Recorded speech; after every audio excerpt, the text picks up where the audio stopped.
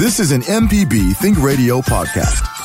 To hear previous shows, visit mpbonline.org or download the MPB Public Radio app to listen on your iPhone or Android phone on demand. Deep South Dining is the show all about the culture of Southern flavor, from fried chicken and collard greens to shrimp and grits and a glass of sweet tea. Subscribe now to the podcast using any podcast app or download our MPB Public Media app.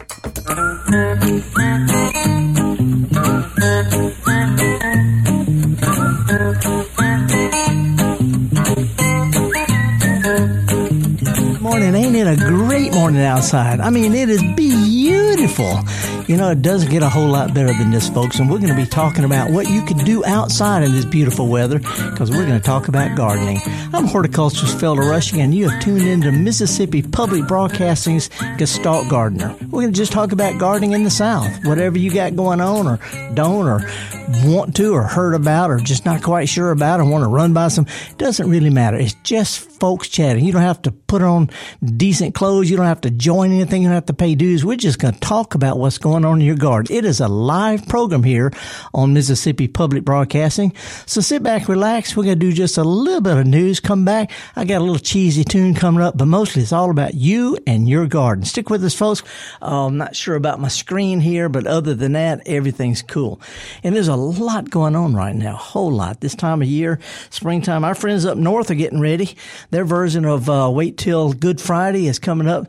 They don't really start planting their gardens up in the Midwest and New England until Memorial Day, because their soil is still cold and the rains are still cold and all that kind of stuff. We've got tomatoes and people are digging their potatoes, and we've got peppers and all sorts of things that have come along because we have a long growing season. Matter of fact, we can plant 2 complete back-to-back, I don't mean just vegetables, but flowers. Flowers wear out too here in the summertime. Hot, humid summer nights, heavy rains. We have time to plant 2 complete, start-to-finish, back-to-back gardens in the South. You can start planting stuff in late March or April, and you can actually plant summer vegetables as late as the first week in August and get a harvest before frost. Not saying you ought to do that, but I'm just saying if you don't feel like you've had a chance to get around because the ground is wet, we've had a lot of rain, or you just don't feel like it, or maybe last week when you felt like it was just too hot and humid, we got plenty of time, so just relax. Relax. Gardening is not horticulture. Matter of fact, let me just bring this in, Abram. You may not be aware, I'm a horticulturist. I mean, I know you got all sorts of stuff and you did construction and all like that, but horticulturists are like architects. They know a lot, but they can't do anything. So it's planning versus just going for it? What's the difference? Horticulture is a science of producing crops. Vegetables, fruits, landscaping, yard of the month, filling them up a greenhouse, emptying it out, services, all sorts. If it's related to production somehow, if there's a goal or if you've got something you want to do efficiently, horticulture has all these rules. Efficiently, architects, they know about this and that and all that. When it comes to actually nailing boards together, that's where gardening comes in.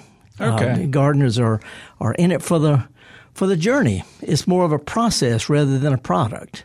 See, so if we never quite get there, we're still going to have a good time.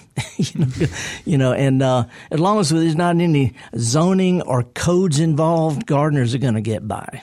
So anyway, how are you? Your sister's graduating this evening, right? Yeah, she is. She is valedictorian at her school. Wow. Yeah. Well, so did she, did you take after that? No. No, I think I was top 20 in a class of 90, so. Yeah, well, I was, maybe I shouldn't say this because I'm a retired associate professor. I'm retired from Mississippi State, but I flunked out of junior college. Excuse me, you don't flunk out of junior college because if you're dumb, they'll work with you. No, I partied out of junior college. You ended up on an aircraft carrier, blah, blah, blah, blah, blah. Anyway, process is my deal. Product is not. So, and I think when we start getting some calls, I can probably see that screen up there. I'm not quite sure. But for the next hour, if you've got some things on your mind about your lawn, a lot of people are having trouble because their grass got damaged by that winter. Not the winter, that hard freeze we had in December. It killed a lot of plants, particularly up in central North Mississippi. Damaged a whole lot. Figs got burned to the ground. Gardenias, cleyera. So many plants got damaged by that sudden, hard, early freeze that the plants weren't ready for. They hadn't had a chance to harden off for winter. And then when they started sprouting out a little bit early this spring, we had a late freeze that did a lot more damage. And a lot of people are still concerned about that. I just want to let y'all know I am with you. I actually lost a shrub, a cleyera shrub, which was planted in front of my house when the house was built in the 1940s. As an 80-something-year-old shrub that got killed completely. And I've never seen that before. So if you think that if you want to talk to somebody who understands, who empathizes, this is a good chance. I'm not going to try to sell you anything, but instead of cutting mine completely down and replacing it, I'm cutting it off about waist high. It's got multiple big old trunks, big around as my legs. They got several trunks. I'm going to cut them off the same level and put a great big old round glass tabletop on it and use it as a table in my yard. That way I don't have to worry about digging up the trunk and all that kind of stuff. So anyway, I can't quite see that. You're going to have to read that for me. My screen in here is not on. So yeah, we got Chico. It starts with a C. Chico. Chico in Oxford. Chico, what's going on, man? Hey, good morning, y'all. Good morning. Is that Jay there that has the daughter with the valedictorian? My sister. This is Abram. My sister is Abram, valedictorian. Sorry. Your sister is? Yes, well, right sir. on. Very cool. Tell her I said congratulations. I will. She'll be stoked to hear about that she got talked about on the radio. Oh, that's very cool. We need more students like her in the world. And Felder, I wanted to tell you that Bruce Springsteen also flunked out of junior college. And we both grew up and got not really jobs, but we get paid for what we do. So exactly. And you both got long hair. Yeah, that's right. So anyway, what you got going on this morning? You got an important tree question? I do. Now, I got around my place, I've got all kind of trees. I got oaks, and I've got sweet gum, unfortunately, and I've got mimosas. Not enough of them, in my opinion. But I'm just curious as to why the other trees sprout out their greenery before the mimosa does. I get worried about them every year because their leaves don't come out as quick as the other trees. Well, there's a couple of things. First of all, a lot of trees actually they flower before they put out leaves. Some but some come out earlier because plants tell time by the amount of what they call chilling hours. It's not freezing. It's above freezing, but below 45. And the number of chilling hours they get is how they decide when it's springtime. If we have a really hard, cold winter and then a warm spell, a long winter, a cold spell, they'll sprout out early. So, and that's the reason, by the way, we don't grow cherries here in the South. They need and lilacs. They need a long chilling period. And we don't have that. Anyway, a lot of trees branch out later just as a protective thing. You got to keep in mind, mimosa is not from here. It's from Eastern Asia, and it may be from an area that needs to be a little bit colder longer or something. But anyway, how did it get here? Was it a kudzu-like thing? Well, sort of. A guy named Andre Michaud in the 1780s introduced several plants to a place in South Carolina called Middleton Place. Got burned down during the Revolutionary War, got burned down in the Civil War. But anyway, Middleton Place, where he introduced the first camellias, he introduced the first mimosas and a couple of other things. And a lot of those are still there. But anyway, I got to call you out on something in a friendly way. You say you like the mimosas, which a lot of people think are real weeds, but you don't like the sweet gums, which are a native weedy plant. So are you just being selective indignation here? No, I got bad feet. I hate walking on them balls. Well, let me give you a real quick tip. But you and anybody else listening, and I like sweet gums. They have about the best fall color we can have. And as far as the feet, that's what flip flops are made for. But anyway, here's what I do with my mimosa. And a lot of people don't like it because it spreads everywhere. Well, it's flowers and they're starting to flower now, a little bit early. But mimosa flowers are magnets for hummingbirds and pollinators, and they're real fragrant. And the tree is exotic looking. What I do, instead of cutting it down in the winter and letting it sprout back out like a lot of people, as soon as mine get through blooming, I cut them way back then. That way I get to enjoy the flowers, the hummingbirds, the pollinators, and then it sprouts back out the rest of the summer. Long arching, looks like a giant fern. So you cut it down in the summertime, you get a big fern the rest of the year. It blooms the next year, and cut it down again in the summertime.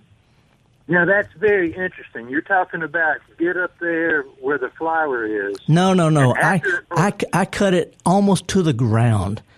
And they put out stems that I can't put my fingers around, 8, 10, 12 feet long, big, long, arching, fern-looking things that bloom the next year. So I cut it down really, really close every summer. Sprouts right back out. Well, I have learned something this morning on Mississippi Public Radio. I appreciate it. It's called Think Radio, man. Appreciate you, Chico. That's right. All right, thanks. Yeah, that's our goal. Okay. Now let's slide down to the Gulf Coast and see what Hugh is up to. Good morning, Hugh. Yeah, good morning. Howdy. I was wondering if I have missed the opportunity to take cuttings off a couple of my plants. I tried 3, and I got 1 that I'm pretty sure is going to make it. Depends on what the plant is. What? One is an Itea. Yeah. And for what it's worth, they send out suckers. You can dig up little plants a lot quicker than you can root a cutting. But anyway, here's the general rule of thumb. And keep in mind that there's an Aunt Mamie out there. There's always somebody named Aunt Mamie who always does it exactly wrong, and it works. So I'm not saying that you ought to, but the general rule of thumb is if it drops its leaves in the winter, it roots best in the winter. If it's evergreen, it roots best when new growth comes out in the summer, kind of toughens up a little bit. Late May, June, sometime like that. So the real tender, floppy new stuff and the old, hardy, woody stuff don't root as well. So I'd give it another try in 3 or 4 weeks, or then make a point to do it in the wintertime. Well, I like your idea about the IT because it's putting up little suckers. And then the other one, like I said, I didn't say this part, I guess. But the Althea is the one I took. It seemed like it was skinny and spindly, so I took some cuttings off to try to make it more bush-like. Yeah, well, pruning it back pruning it back does bush it out, but and Altheas, or what some people call Rose of Sharon, they root both in the winter and in the late spring, early summer. So either way will work fine. By the way, those suckers, if you move some of the suckers, go ahead and cut them back to a few inches tall. Otherwise, and that'll help with the transplant, but also that'll make them branch out. You'll have a whole lot more growth by the end of the summer. And Itea, not only great flowers, but it has incredible fall color. So go ahead and cut them back to 2 or 3, 4, maybe 5 inches tall when you move them. They'll do great. And the Altheas too? No, Altheas are more of a large shrub or small tree. I mean, you can cut them back. They bloom on new growth, but we grow them more like a big old shrub rose type thing. If you got room to grow, give it room to grow. Just let it keep going up. It makes a small tree. There's one at the Ag Museum that's been there since the 1980s that is probably, 15, 16 feet tall. But it's an old one. And a matter of fact, it came from a cutting from an old Victory Garden host named Jim Wilson. But anyway, small tree, large shrub, you can prune them if you want to. And I may still be able to get a cutting off of it. Do I need to put something like root on, or somebody the sign. I stuck it in the ground and watered it. Well, I would put it in a good, well-drained potting soil. And keep it moist, and then put it in a place it needs light, it needs energy to grow roots, but full sun will make it wilt too fast. So I'd put it in a really bright, indirect sun, and then cut the bottom off a big plastic cola bottle, throw the cap away, set it over the pot like a little miniature greenhouse with an open chimney at the top. That'll keep the humidity high. Okay. All right. Okay, guy. Hang in there. Thanks. Appreciate it. All right. Bye.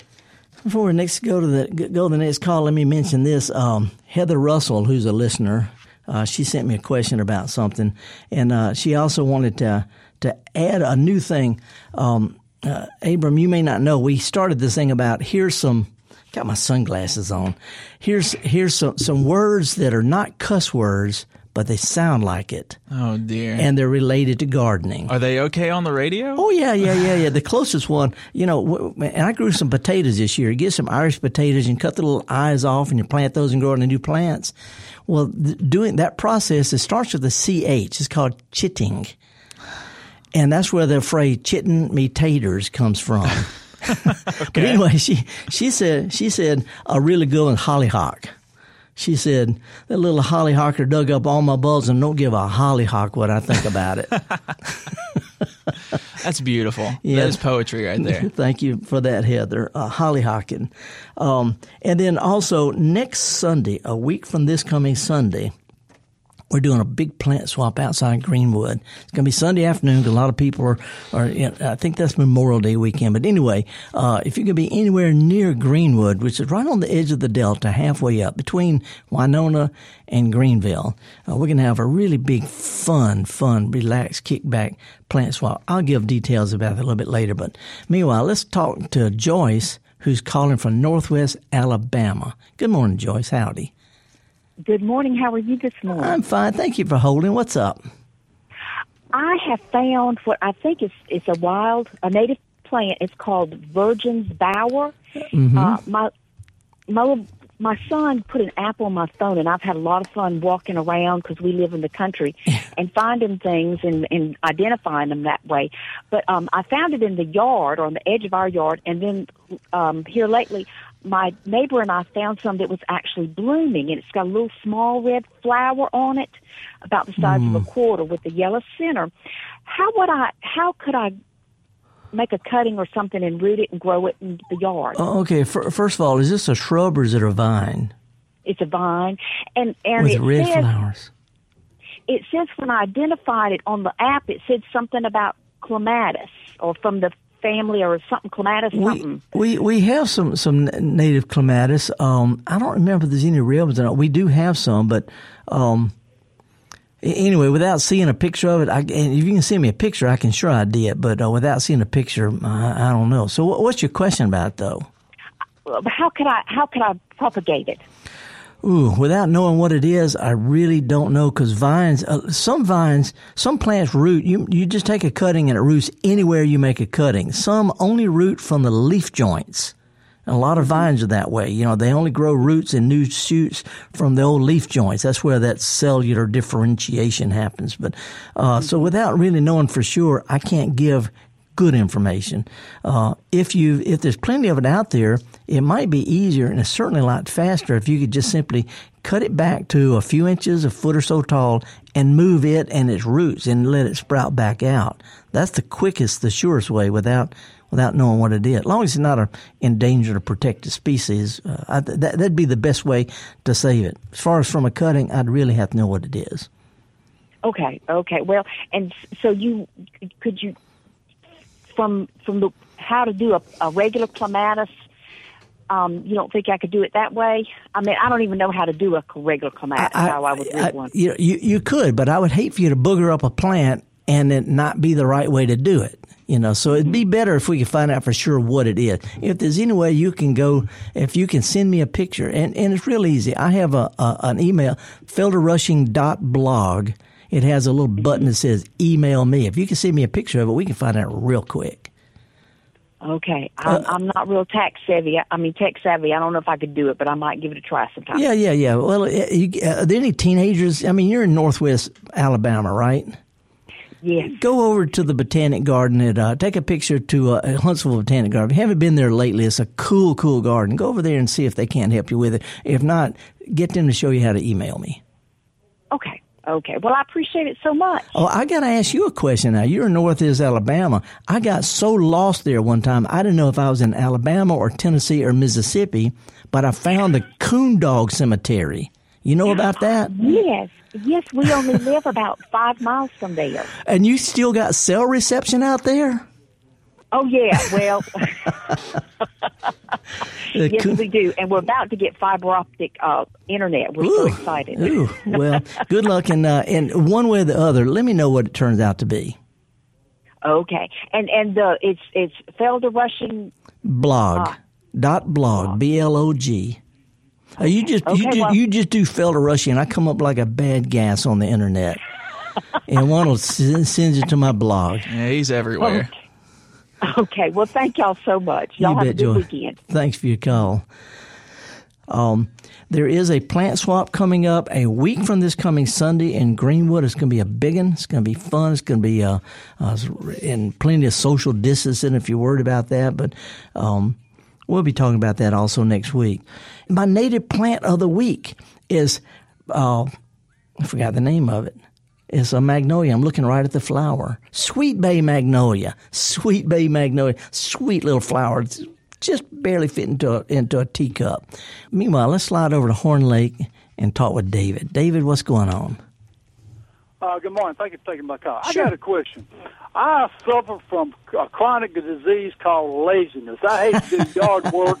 I've let a portion of my backyard behind a 6-foot wooden fence go kind of natural. Yeah. I got a buckeye bush, spiderwort, and then I got some surprise lilies growing there. Yeah. And I got pokeweed that is coming up, and it's starting to kind of take over. And I also started me a compost pile. Anyway, make a long story short, does a pokeweed, is that like a host plant, or does it serve any kind of beneficial use or whatnot? I like to get some pollinator and natural native plants that are low maintenance, drought tolerant, or whatnot. Because all I want to do is sit in the backyard and watch the hummingbirds and watch the birds. I don't want to do no yard work. So help me out here. Well, to answer your question, no, the backward thing. If you just take your glasses off and ignore all the weeds back there, is the neighbor on the other side of the fence too, or is there anybody over there? Well, it's probably, I mean, they haven't got 6 feet high yet, but I mean, nobody can see it. Yeah. I'm in an enclosed wooden fence. Nobody can see it and whatnot. And like I said, the pokeweed is starting to take over. It's about 4 feet high, and I'm starting to see a little bloom blossom show up on it. And then I cut it down and put something, and chop it down and put something else there, or just let it go natural. What, man? Well, first of all, you're going to have to get up off your chair and go shave or take a shower or something. You got to do something. You can't just sit there. And while you're up there, you might as well cut a little bit of stuff to keep it from getting too thick. A yard can turn into a big hairy beard real quick if you don't take care of it. Well, so at least pluck the hairs all around the rim of your ears. That's the approach to gardening. Do a little bit. Anyway, to answer your question, pokeweed or pokeberry, it can get pretty good size, and the flowers are good for pollinators. And equally important, it has these little chains of blue berries which birds really like. So, it's a wildlife plant. You could have eaten it last week. Once it starts to flower, it's too late. But when it first comes up in the spring, you can cut the young leaves off of the young poke plant, boil them at least twice, pour the water off 2 times, or else severe gastric disturbance comes to mind. Anyway, you can cook and eat the young leaves if you boil them at least twice. Matter of fact, you can chop them up like spinach and stuff zucchini with it if you want to. But anyway, it is a pretty plant. It's used in European gardens as an ornamental plant, but they don't let it go crazy. They thin them out to just one here and one over there and one someplace else. So, get you a good, powerful string trimmer sometime. I mean, a good one, not one of these cheap things. And at least once or twice a year, go around there and cut a lot of stuff down and leave some stuff. And no 2 people do it alike, so don't worry about which to do and which not to do. Okay.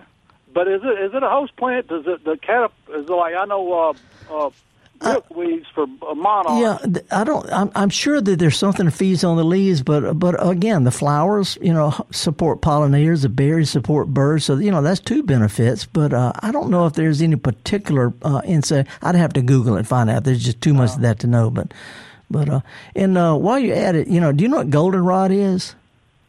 I've heard of it, but I don't know what. I don't know what it looks like. When you see some this fall, it's got yellow flowers. It's tall stems with these sort of clusters of little yellow flowers.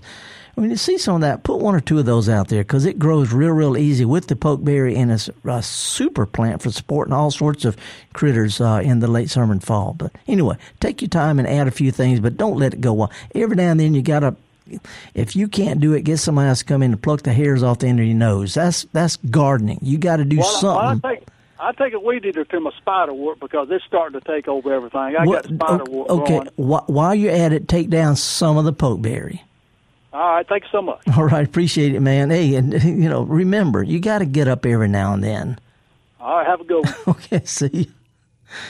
Okay, and I'm not sure which of these calls I'm supposed to do. We got 4 different. Got red. We got orange. We got what am I supposed to do here? I think Barbara in Boonville is next. Okay, that would make sense. Barbara calling from Boonville. Good morning, Barbara. How are you? I'm fine. I got a question about cantaloupes and squash. If you plant them together, do they cross-pollinate? It's really interesting because that question came up today on. I was looking at the Mississippi Gardening Facebook, and a lot of people say you shouldn't do that.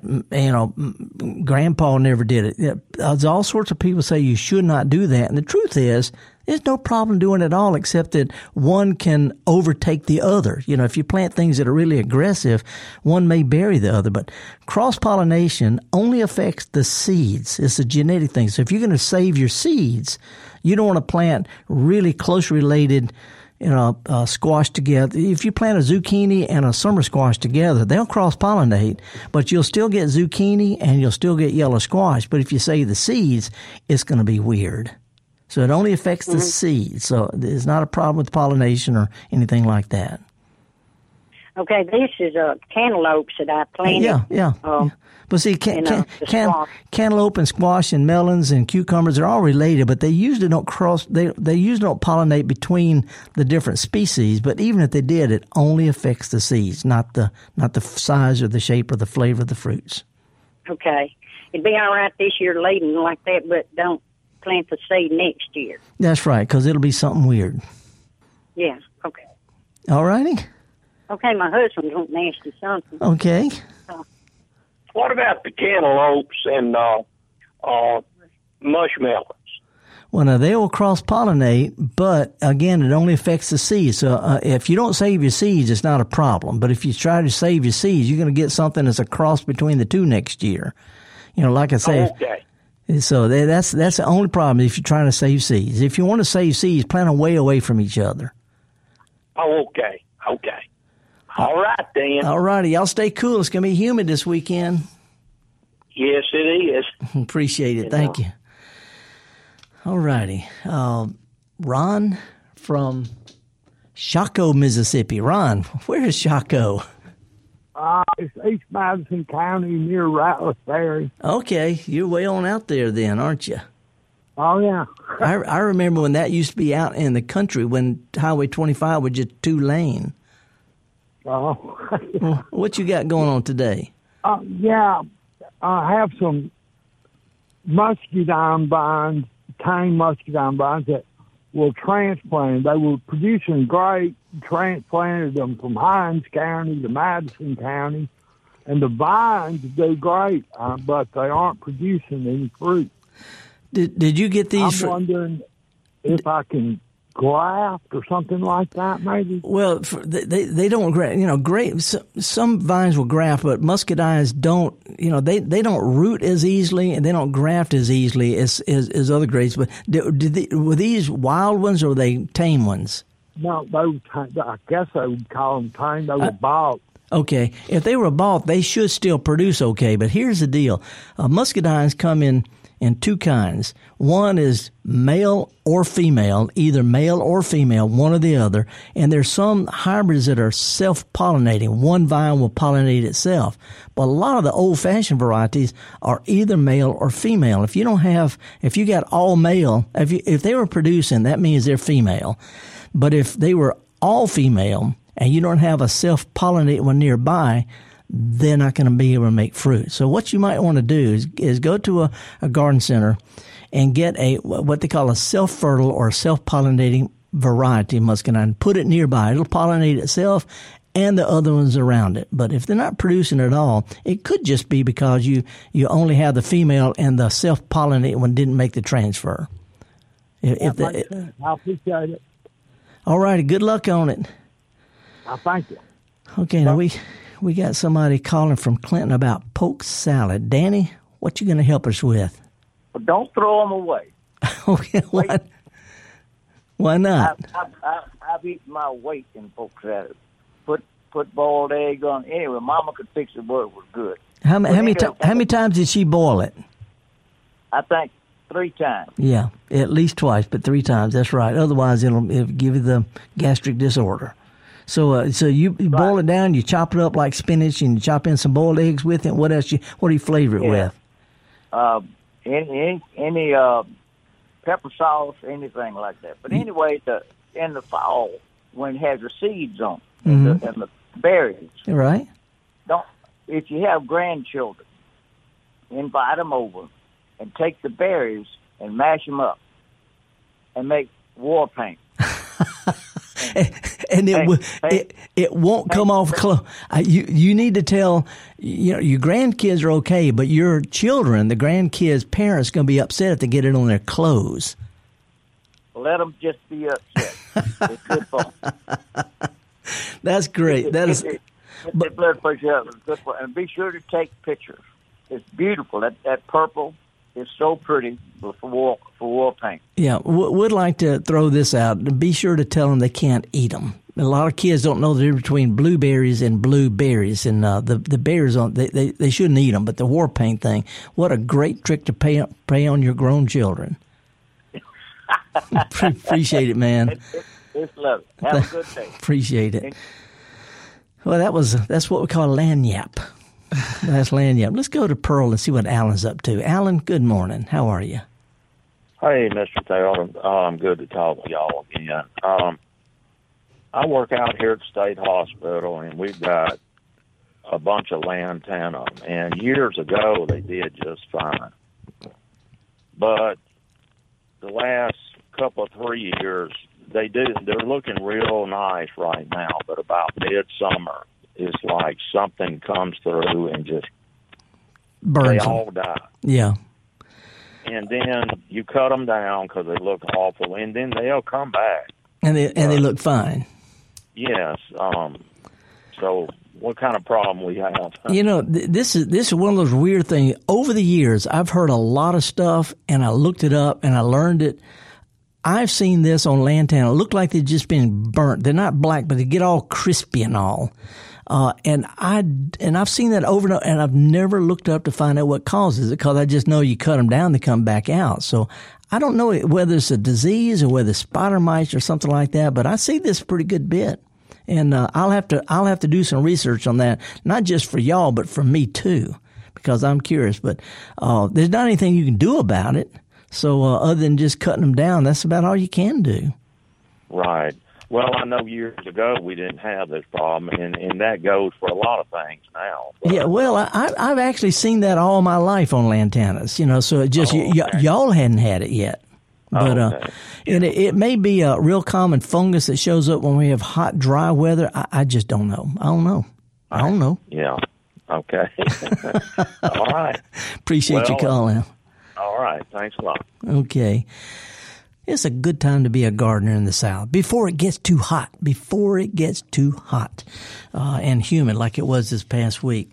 Before we go to the calls, let me throw out a couple of things. I'm getting a lot of emails and questions about stickers, or what they call lawn burrweed. Stickers. Kids can't play, the dogs can't get them out of their paws, and everybody's freaking out. What can we do about stickers? Here's the real deal. There's nothing you can do about stickers now, except get the kids some flip-flops and help the dogs. Stickers sprout from seed in the fall. They look like little ferny, almost like little parsley little plants. They grow all winter. They have tiny little white flowers. They bloom. They set seed, which are the stickers, and then they die. So you're trying to spray stickers. You're spraying a plant that's already dying, and the stickers are already there. If you have problems with stickers now and you want to get rid of them, two things. First of all, this year, take care of your lawn. Raise your mower. Give it a little good quality lawn fertilizer, not ag fertilizer or garden fertilizer. Lawn, gentle, slow, steady, long-feeding lawn fertilizer. That'll thicken your grass up, and you won't have as many stickers to sprout this fall. Otherwise, you're going to be having to spray the stickers in late December or January. The plants are small. They're easy to control. They haven't flowered yet. Your grass is dormant or nearly dormant. So if you want to spray something, it's wait till a nice warm weekend in late December, January, very early February. Sticker plants are easy to kill right then, and it'll prevent the sticker seeds in the spring. Anybody tells you different, it just simply doesn't know what they're talking about. I'm going to say it. They don't know what they're talking about. Too late to control stickers now. Raise your mower, fertilize, and then if you need to, spray this December, January. And then the last thing, if you planted lettuce and you haven't gotten around to eating it, you need to start eating quick, because when it gets hot, I notice that I plant different kinds of lettuce because it's pretty and it's tastier. But lettuce starts to get bitter when it starts to flower. It's called bolting. When lettuce starts to flower and it gets hot weather, it gets bitter. So eat it as quick as you can, or else load up on some kind of sugary salad dressing to cover up that bitter. Anyway, let's stay here in Jackson and talk with Sharon. Sharon, I appreciate your call this morning. Hi, Felder. Howdy. What's up? I live in an apartment, and there is shady sun. Never going to get any sun outside under the stairwell, and I have this cute flower cart. What flowers or herbs can I plant that would thrive in the shade? Well, there's not as many choices in the sun, but you got plenty of choices. I would always include, no matter where it is, sun or shade, I would always include a little low-growing shrub type thing, like a little dwarf nandina or aspidistra, the cast iron plant, or, some kind of shade-loving little small shrub. A big, nice clump of striped monkey grass. It'll grow in the shade, and it's bright. It sort of brightens it up. Those kind of things. But as far as flowers, you've got impatiens, you've got caladiums, you've got those red salvias. There's plenty of good shade plants that bloom. Not as many, but plenty. Again, red salvia, caladiums, monkey grass, impatiens. Hard to beat those just to start with. And then one other thing, put you some kind of little accessory out there that's bright. You know what a gazing ball is? These great big silvery reflective gazing balls? Get a little one, or get you 3 little sticks and stick out there and put you some nice clear or green glass bottles on them, just sort of a little spray of them. It gives a little instant height. It makes it look better, and it collects and reflects light. It pretties it up. Okay, great. Thank you so much. More than you wanted to know, Sharon. Appreciate it. Thank you. Okay, bye. Abram, every time I mention bottle tree or something, people thank me and they hang up real quick. I had a lady, you know what a bottle tree is? Oh, yeah. We built one in my house in New Albany when we lived there. You did. It used to be we were pariahs. Somebody said, well, I just think they're tacky. I had a lady tell me she thought they were tacky. And I couldn't help. I was raised better, but I couldn't help myself. I said, you're hanging stuff out of holes in your ears. And she said, I beg your pardon? I said, that's right. You hang stuff out of holes in your ears. I put bottles in my tree. We are even. Perfect. Let's go down to Jackson and talk with Jim. Jim, good morning. Good morning, Felder. So, I recently bought a house in Jackson that has a very, very weedy, shady backyard. Uh-huh. At some point in time, the previous owner has sprigged a whole bunch of monkey grass back there, I guess, in an effort to try to take over the weeds. Did it? Is there a broadleaf weed killer I can spray that won't kill that monkey grass? That will or will not kill it? It will not. I'd like the monkey grass to stay. Yeah, there are some, but I'm a little loath to mention them because if you use them too strong or too often, they can also kill monkey grass. A lot of the things that we use for broadleaf weeds, once monkey grass puts all of its new growth up in the spring and then kind of toughens up, it doesn't keep putting leaves on all summer. Just a big flush in the spring. Once this stuff kind of toughens up and hardens off, it's pretty resistant to some weed killers. I just can't say it on the air because it's against federal law to recommend things against what's on the label. So you might want to try something. just barely wet the leaves of the weeds, and see if that happens. But try it a little space, and don't tell anybody I told you. Mum's the word. Hey, let me ask you this: what kind of is it? Mondo grass or regular, the bigger monkey grass, or what? It's a smaller monkey grass. At maximum height is about 3-4 inches. Yeah, that's mondo grass. You can mow that stuff just like grass. You can mow it. The mondo grass. Yeah, I'm waiting for it to fully flesh out this spring, and then I'm going to mow it. But I still keep my mower really high. Yeah, if you'll do that and just go around, just spot treat. Spot treat as best you can. See if that doesn't help. Okay. Yeah, I'll do a test patch. How about that? There you go. But like I say, if you do something illegal, I didn't tell you about it. As I said, Mum's the word. Okay. I ain't saying a word to nobody. Okay, appreciate it. Thank you, sir. Thank you, Felder. There will be no record of that anywhere. No. And my son, the lawyer, he's already headed over this way. No, there's a lot of people who spray stuff without reading the label. They buy stuff without reading the label. I get it all the time. My husband sprayed this weed killer in my yard, in my garden, my vegetable garden, and they can't plant anything there. And they put fire ant poison in the round vegetables that is absorbed into plant. Anyway, read and follow label directions. It's not an old extension service thing. It's the truth. It's the truth. And no, 7 dust won't kill everything. There's no all-purpose insecticide or weed killer. It's just not any more than there's all-purpose medicines. Anyway, get off your high horse, Felder. Go up to South Haven. Talk to Rebecca. Good morning, Rebecca. How are you? Good morning, Felder. I'm doing great. I have kind of a nonsense question for you.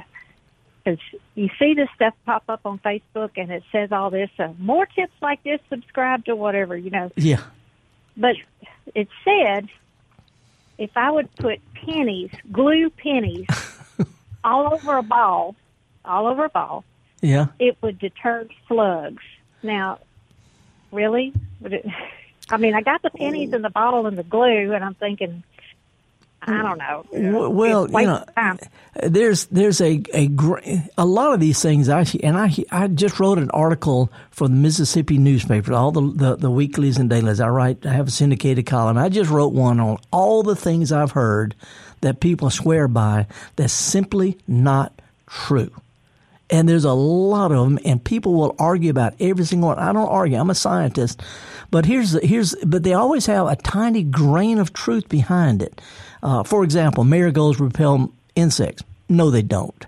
But they will repel nematodes if you till them into the soil. And Epsom salts won't cure anything. And eggshells don't add calcium to the garden. Purple martins don't eat mosquitoes. I can go on and on and on and on. Here's the deal, though. Apparently, snails and slugs have difficulty crawling across copper. I'm not sure why, but I've seen this enough to where I think there's something to it. But if you glue pennies to a bottle, there's enough copper in it where it's going to keep the slugs from crawling on that bottle. It's not going to keep them. It's not going to keep them going around it to get to your hostas. Okay, it just looks like a lot of tedious work, for not much fun. Well, what I would do, and by the way, if you're going to glue, use this stuff called E6000. I don't sell anything, but E6000, you could glue the dog to the top of your car. I mean, that stuff, you could put marbles on a bowling ball, which is what I've done. Right. But E6000, glue anything. But put a few pennies on there, put you some little marbles or something like that, pretty it up. And even it doesn't repel slugs or snails, it'll be pretty.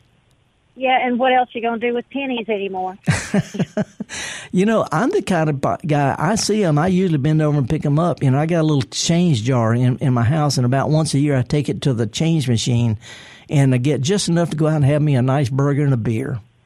Well, okay. Anyway, apparently snails and slugs do have trouble with copper, and there's a little copper in the penny. But again, it's not going to keep them from crawling around it. Well, it was a ball that they were showing, and I'm like, it looked kind of cool, especially the shinier pennies. But yeah.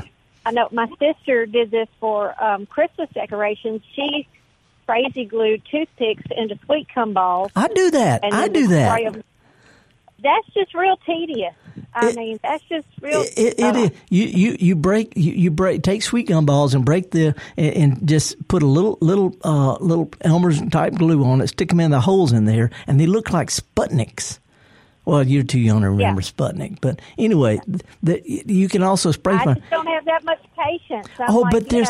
They are so pretty though. You do 3 or 4. I make my own homemade holiday Christmas ornaments that way, and but here's something that they don't tell you about. If you put a little spray glue on there and dribble, not just spray paint them, but a little bit of glitter on it, then for the next 5 years, you will find glitter in your underwear drawer. It will be everywhere. I need to do this stuff outside. No, it'll still make it in. Glitter will be inside your ear, no matter how careful you are. But no, I make a lot of my own Christmas. You get the sparkly spray paints. What you do? There you go. But no, there's all sorts of really cool little homemade ornaments that you can do with a little. But anyway, people sometimes have a little downtime, and this is what you do. Okay. You gather up your pennies and your patience and your glue and whatever you're going to put it on. Yep. There you are. It's just called accessorizing.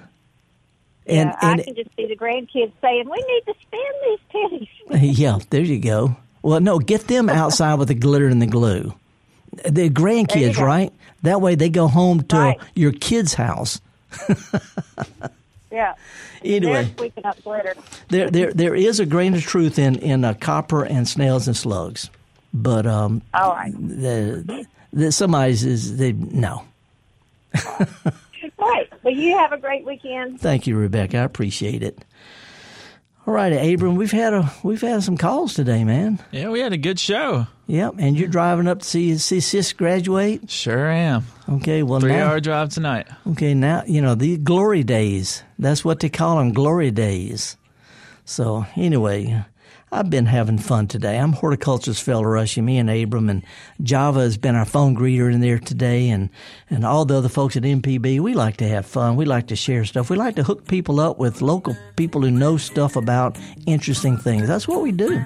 If you have a chance this weekend, it's a beautiful weekend, go to a garden center, get a big old pot, one you can barely put your arms around, fill it with some potting soil, and stick you a basil plant, an oregano plant, a zinnia.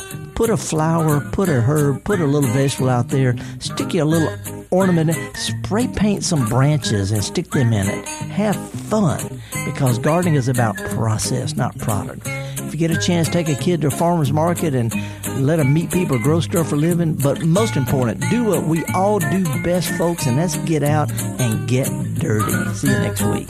This is an MPB Think Radio podcast. To hear previous shows, visit mpbonline.org or download the MPB Public Radio app to listen on your iPhone or Android phone on demand.